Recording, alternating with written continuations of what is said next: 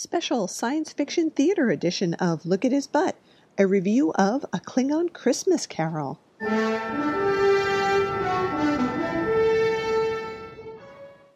Hello, listeners. Welcome to a special mini edition of Look at His Butt. This is a theater review, a special news segment that we'll be doing once in a while, and we wanted to get it out quickly because it's a review of a show that's currently playing in Chicago. So we wanted you all to have the opportunity to go see it if you happen to get a chance. So enjoy. We'll be back soon with another full show. Welcome to Sci-Fi Theater. Oh,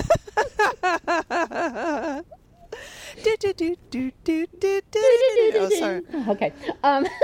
This is a new segment because Sci-Fi Theater. Just a few days ago, I saw two science fiction theater pieces. That's so cool. I know, it was just great. And so I'm going to review them. And one was really good, and one was bleh, and we're going to talk about reasons why. So this is compare and contrast. Now, this was here in Chicago, and the first one was A Klingon Christmas Carol. And it was presented by Commedia Beauregard Chicago. And the second one was called All Childish Things. And I'm flipping through the program to find out who produced this. Hubris, is that how you pronounce it? Excessive Pride? Hubris? Yes. Okay. Yes. Hubris Productions presented that. That's a pretty funny name. Yeah, and it's pretty, well, anyway.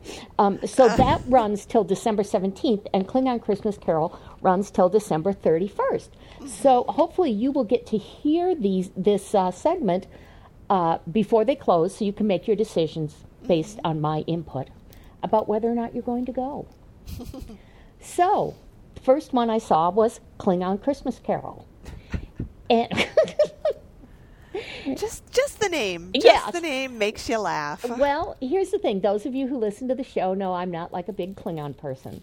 So I basically went to both of these for the podcast. So this is something I did for you. And anybody who knows me really well knows that other than Mr. Magoo's version, I'm not really a fan of Christmas Carol. So, that had two strikes against it starting out. But I got to tell you, this show was so good. That's wonderful. Now, isn't this something that's toured? Like, people do it in different places? Well, from what I learned in the program, this started a few years ago in Minneapolis. Ah, okay. And they've been doing it here in Chicago now. This was their second year. So I don't know if it's done in different places or what the deal is. But anyway, I'm going to discuss it in some detail. So if you are planning to see it, I would suggest you fast forward a few minutes because there will be spoilers. Spoilers. And a lot of the fun of this was not knowing what was going to come up. So I'm just telling you that. Okay. Okay. Spoilers. So, this show, first of all, it's in like a medium-sized theater. I think the theater could probably seat maybe 100. And there was an audience of 60-some. Which is good, for that type of thing, especially when there's so much competition at Christmas to get people into these hokey things. And I was actually very impressed by how much money had gone into this. And all of it went into, I believe, costumes, wigs, and makeup. That's what I would have predicted, yes, definitely. Yes, and they were really good. I mean, they did an outstanding job with that. So, that was great right from the start. And the set pieces, were very minimal and easily moved around. And, so that was great. But they had really done their work. Whoever wrote and designed this show, is obviously a big fan of Klingons and Star Trek. Well, here's what amazed me. They actually do the whole thing in Klingon. Really? Yes. Wow. And so they have a screen up above, like at the opera, the super titles, doing the translations. And some of the translations were very funny. But it was just amazing how good the actors were. And the thing is, although there were some wonderfully comic moments, it wasn't played for camp. It was played, as seriously as you could play it, as the Klingon version. And the Klingon version of A Christmas Carol is not Christmas. The Christmas Carol is the story of this miser finding his humanity. This is the story of a coward finding his Klingon courage. Ooh. But it is a holiday that I believe they called the Festival of the Long Night. Okay. Where the Klingons, party and drink and celebrate their heroism, their strength, their courage, and on, that's like Christmas Eve. And then on what would be Christmas Day, they have these competitions to fight each other, and show off how great they are. So they had Klingonized all of the names. So Scrooge was Scooja. And he was this old coward who had never completed the rite of ascension, the thing with the pain sticks. Okay, he ran away and hid, and that whole thing, and so everybody has contempt for him. But it starts out with a Vulcan woman coming out and informing us in English that that we are at the Vulcan Institute of Cultural Studies, and that this, we're going to be looking at this Klingon festival and this Klingon story, and it's going to be performed for us by the Klingon Intergalactic Players or something like that, But she was a hoot because she kind of looked like, and she very much played this.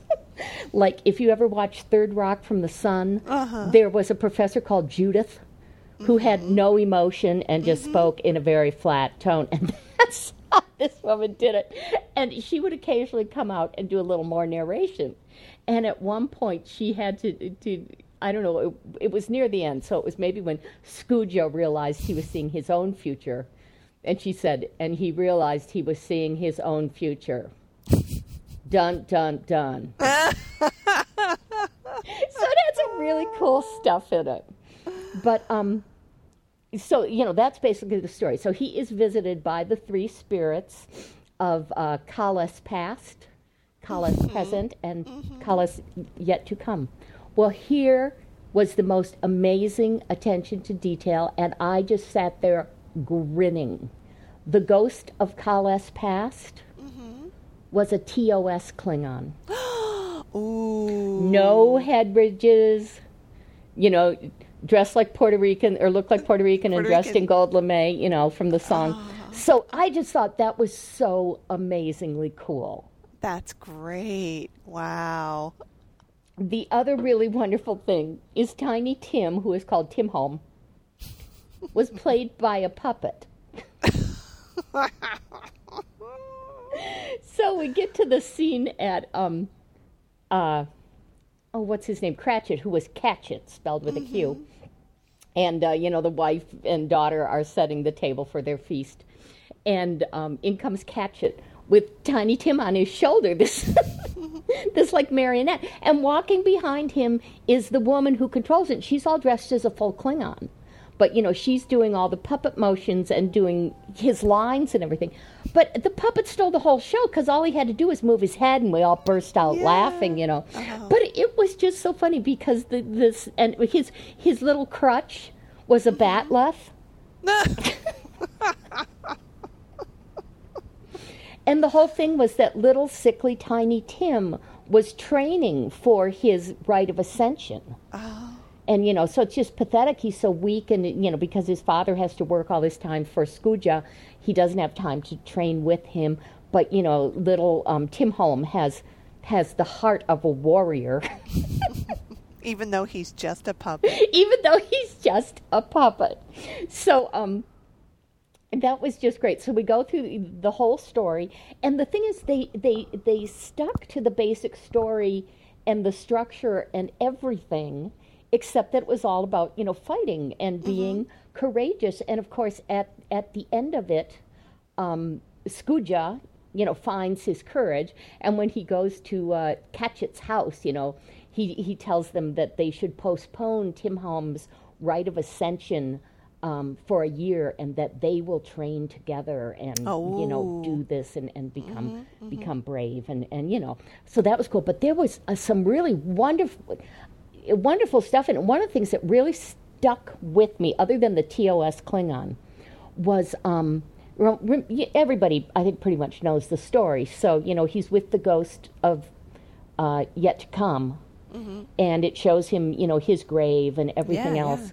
And then the ghost goes away, and Scrooge or Scooja is left in this place he doesn't know where he is. And this is where he has his big, moment of realization. Well, so Scooja, who is a fantastic actor, was standing there on stage, going, "Where am I?" in Klingon. And you hear this noise of stamping feet, like boom, boom, boom, boom. And the whole back screen turned red, bright red. And this was a very large cast. I swear there were like 30 people.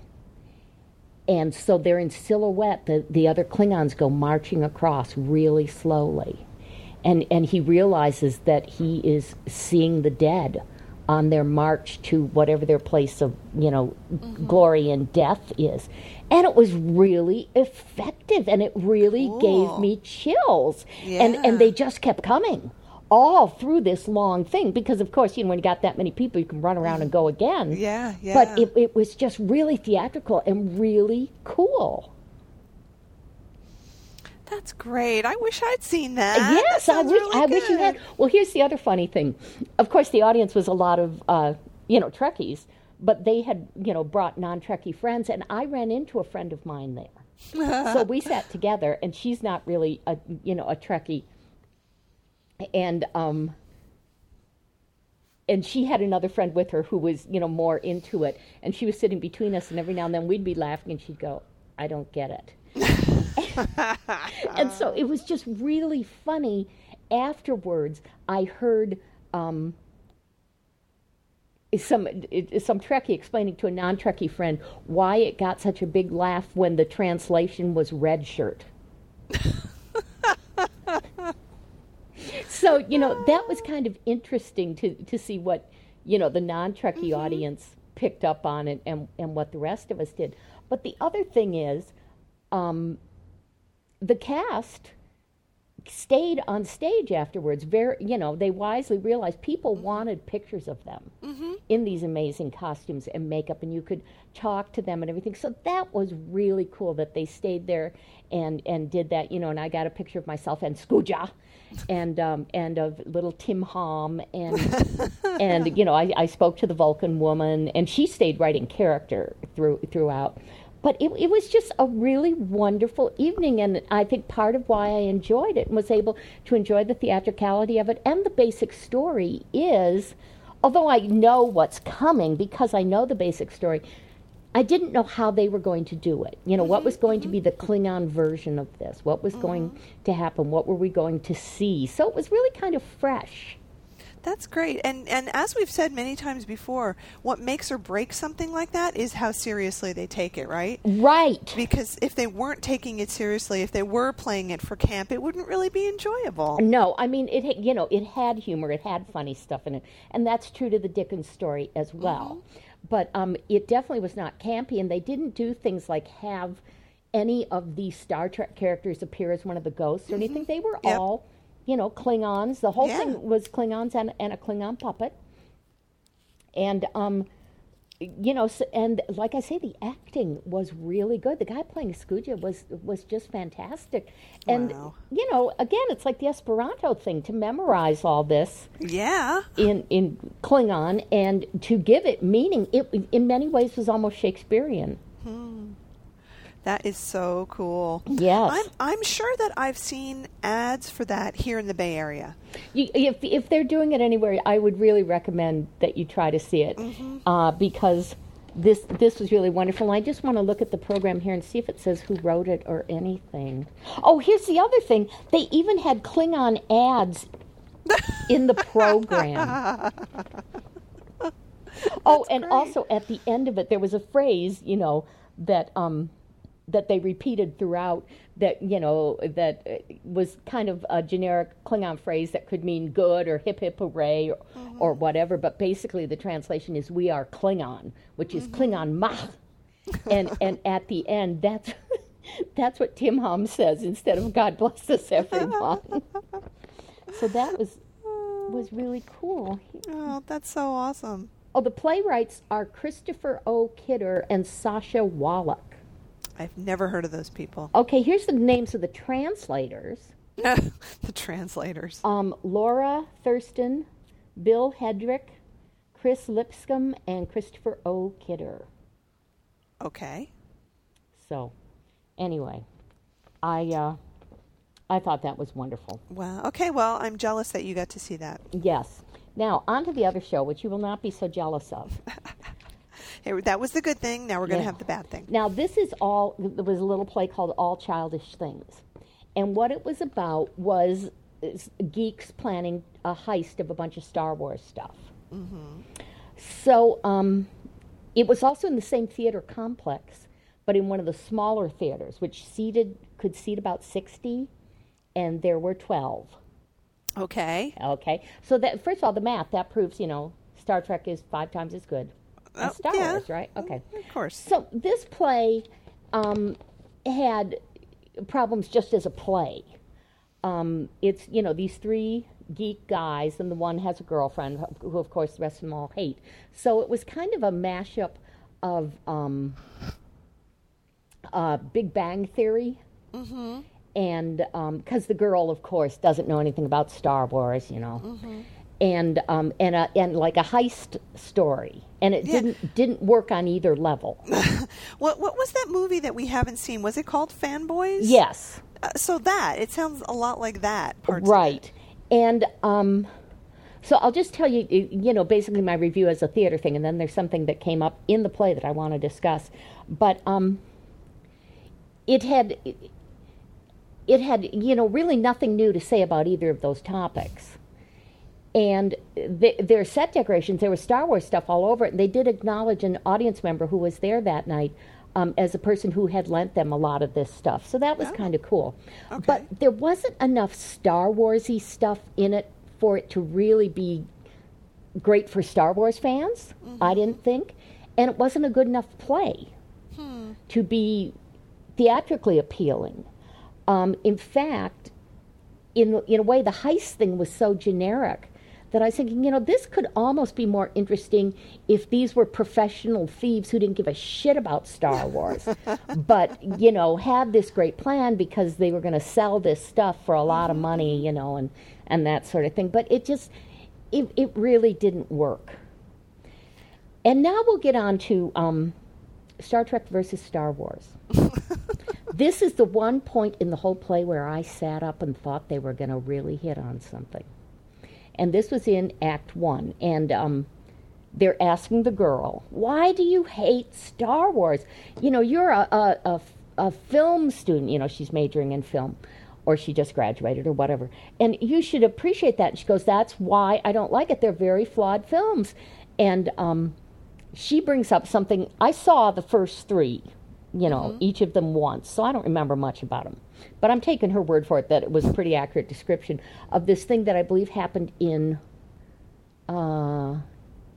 Empire Strikes Back, where the heroes all managed to break into some fortress or something and rescue their buddies. Mm-hmm. And even though their plan goes to shit and they're outnumbered like 200 to 1 and the whole thing, they managed to pull it off without a scratch. Mm-hmm. And the lead geek goes, yes, epic heroism. And she goes, no, empty heroism. Mm-hmm, mm-hmm. And I went, whoa, what? And she went on to explain. She said, epic heroism comes at a great personal cost. Mm-hmm. And I thought, wow. I mean, you could just go through flip cards of Star Trek and come up with, examples of that. And then at the end of the play, I thought, okay, maybe now they had this opportunity for there to be epic heroism. And again, spoiler alert, they do not manage to steal all these things they plan to steal. But they did get the one most valuable thing. Mm-hmm. And the plan was to sell it. Well, of course, the head geek cannot bear to sell this because it's one of a kind and he runs off with it. So the other guys are going to get killed by a mafia guy who's a Star Wars fan. Okay. So, but then he comes back and does sell it to him. And I thought, okay, maybe that's, to save his friends. And I thought, okay, maybe that's their idea of epic heroism. But here's where it fails. The guy only owned the thing for like 10 minutes. His huge collection is entirely intact. So it's not like he had to sacrifice that, which meant a lot to him. And then at the end, they all end up better off than they were. They learn nothing about all childish things or anything, but like the head geek gets offered this fantastic job, hunting out Star Wars artifacts for the mafia guy. The guy and the girlfriend are going to get married and have a lot of money. And, it all works out for everybody. And I thought, okay, so this is like a reset button with a bonus. Yeah, really. But there was no arc as far as anything coming out of this. Yeah, huh. And I really thought there was going to be something, since they had that discussion about them realizing what epic heroism really was and having to make a sacrifice, and maybe, realizing that these things that have meant a lot to them are just childish things. But none of that happened. Oh. Well, that's very disappointing. Well, it was. And, the thing was only like an hour and 45 minutes long, and I swear it felt like 3. Because it also had no dynamics to it. Most of it was arguing with each other. I was just going to say, it sounds like a lot of people talking to each other. Yeah, that's kind of what I got the impression of. Yes, it absolutely was. Yeah. I as you were saying that, a few things just popped into my mind, and one is that, yes, it's true that is sort of a hallmark of the Star Wars pictures, that there's a lot of shooting and narrow escapes, but nothing bad really happens, except to Luke Skywalker, who does lose his hand. But he gets a robot one, and then they kind of forget about it after a while. And then I believe we mentioned this once before, Princess Leia sees the planet blown up. Right. And that's sort of glossed over like it didn't really mean very much. And there's no repercussions for that whatsoever. It's never referred to again in any of the movies. Yeah. Just like, whoop, it's gone. And then that just got me to thinking, in the next Star Trek movie... Yeah, I know where you're going. Go ahead. Is this going to be an important thing for Spock, that his planet got blown up? Like, are they going to mention it? Is he going to have this deep sorrow that he carries around? Well... are we going to see how that affects his character? Because if we don't, if they just kind of forget about the fact that his entire species is now reduced to, 30 people or something, I'm going to be pretty annoyed. Well, be prepared to be pretty annoyed, because based on what we saw in the first movie, the people in charge of this do not have any understanding of the heroism that was at the heart of Star Trek. And we saw that in their interpretation of Kirk. And, his whole thing is a doofus and a guy who can't get laid, which is like, what? It's like you put George Costanza in there or something. So I'd say, yeah, it's probably not going to be a big deal. And remember, I think we talked about this. I had read something where somebody associated with the franchise said, well, we might not be done with Vulcan. I mean, this is, science fiction. It could come back. Oh, please.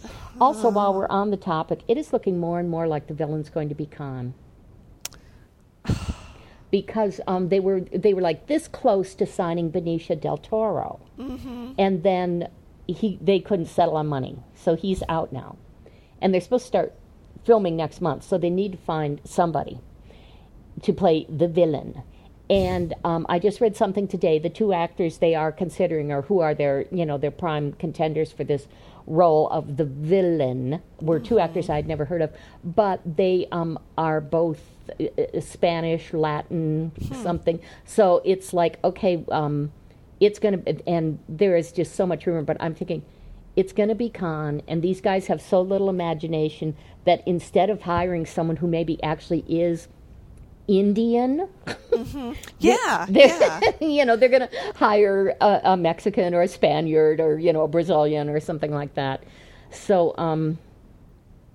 And they're probably going to reboot the Khan episode about it as effectively as that comic book did the Gary Mitchell one. You know, that's just what I was thinking. It's like that comic book sort of encapsulates all that is wrong with the franchise right there. That's it. Except it didn't have lens flares. God. Well, that's depressing. Well, anyway, I'm very happy that you saw the Klingon Christmas thing, and I'm sad that you had to sit through the Star Wars thing. Well, that's okay. But I'm really urging everybody, if they are doing Klingon Christmas Carol somewhere near you, and certainly if you're here in Chicago, I would say definitely go see it, because it's really good and it's really fun. And like I say, it kind of it gave me a nice, fresh, enjoyable view of Christmas Carol. And as they've said in the movies, Dickens is so much better in the original Klingon. No, they said Shakespeare. I know, but I was just extending it to Dickens. All classic literature, better in the original Klingon. Well, I have to agree. In a way, though, when I was watching it, when there were long segments of, the Klingons making their speeches and everything like this, in that way, I felt it almost hurt that they were doing the thing in Klingon, because these are actors; they're really playing the roles, and as they're playing the role, like the whole line comes up on the screen, but it takes them 2 or 3 beats longer to finish saying it, and so at times it almost seems slow because of that. But then because some of the best punchlines were in the translations, it's like a trade-off. Yeah. But it definitely fun. The Ghost of Kahless present, there was some nice sort of slapstick humor in that segment, which is as it should be. So I was just really pleased with the whole thing. Wow. Well, that's great. Well, I hope that Star Trek Theater becomes a regular feature on this show, because there's enough Trek theater out there that we could see it and review it. Yeah. Wow. Well, thank you. Thank you for that review. Well, if it hadn't been for the podcast, I probably would not have gone. So thank you. So, listeners, if you happen to see any Trek-themed theater performances, let us know. And if you happen to see Klingon Christmas, let us know what you thought about it, because we'd be interested to hear that. We definitely would. All right. Well, let's close out this segment. I wish I knew how to say Merry Christmas in Klingon, but maybe you can say that thing, and that'll be our well, closer. because they don't say Merry Christmas. They say Merry Klingon Mach. Klingon Mach. Yep. There we go.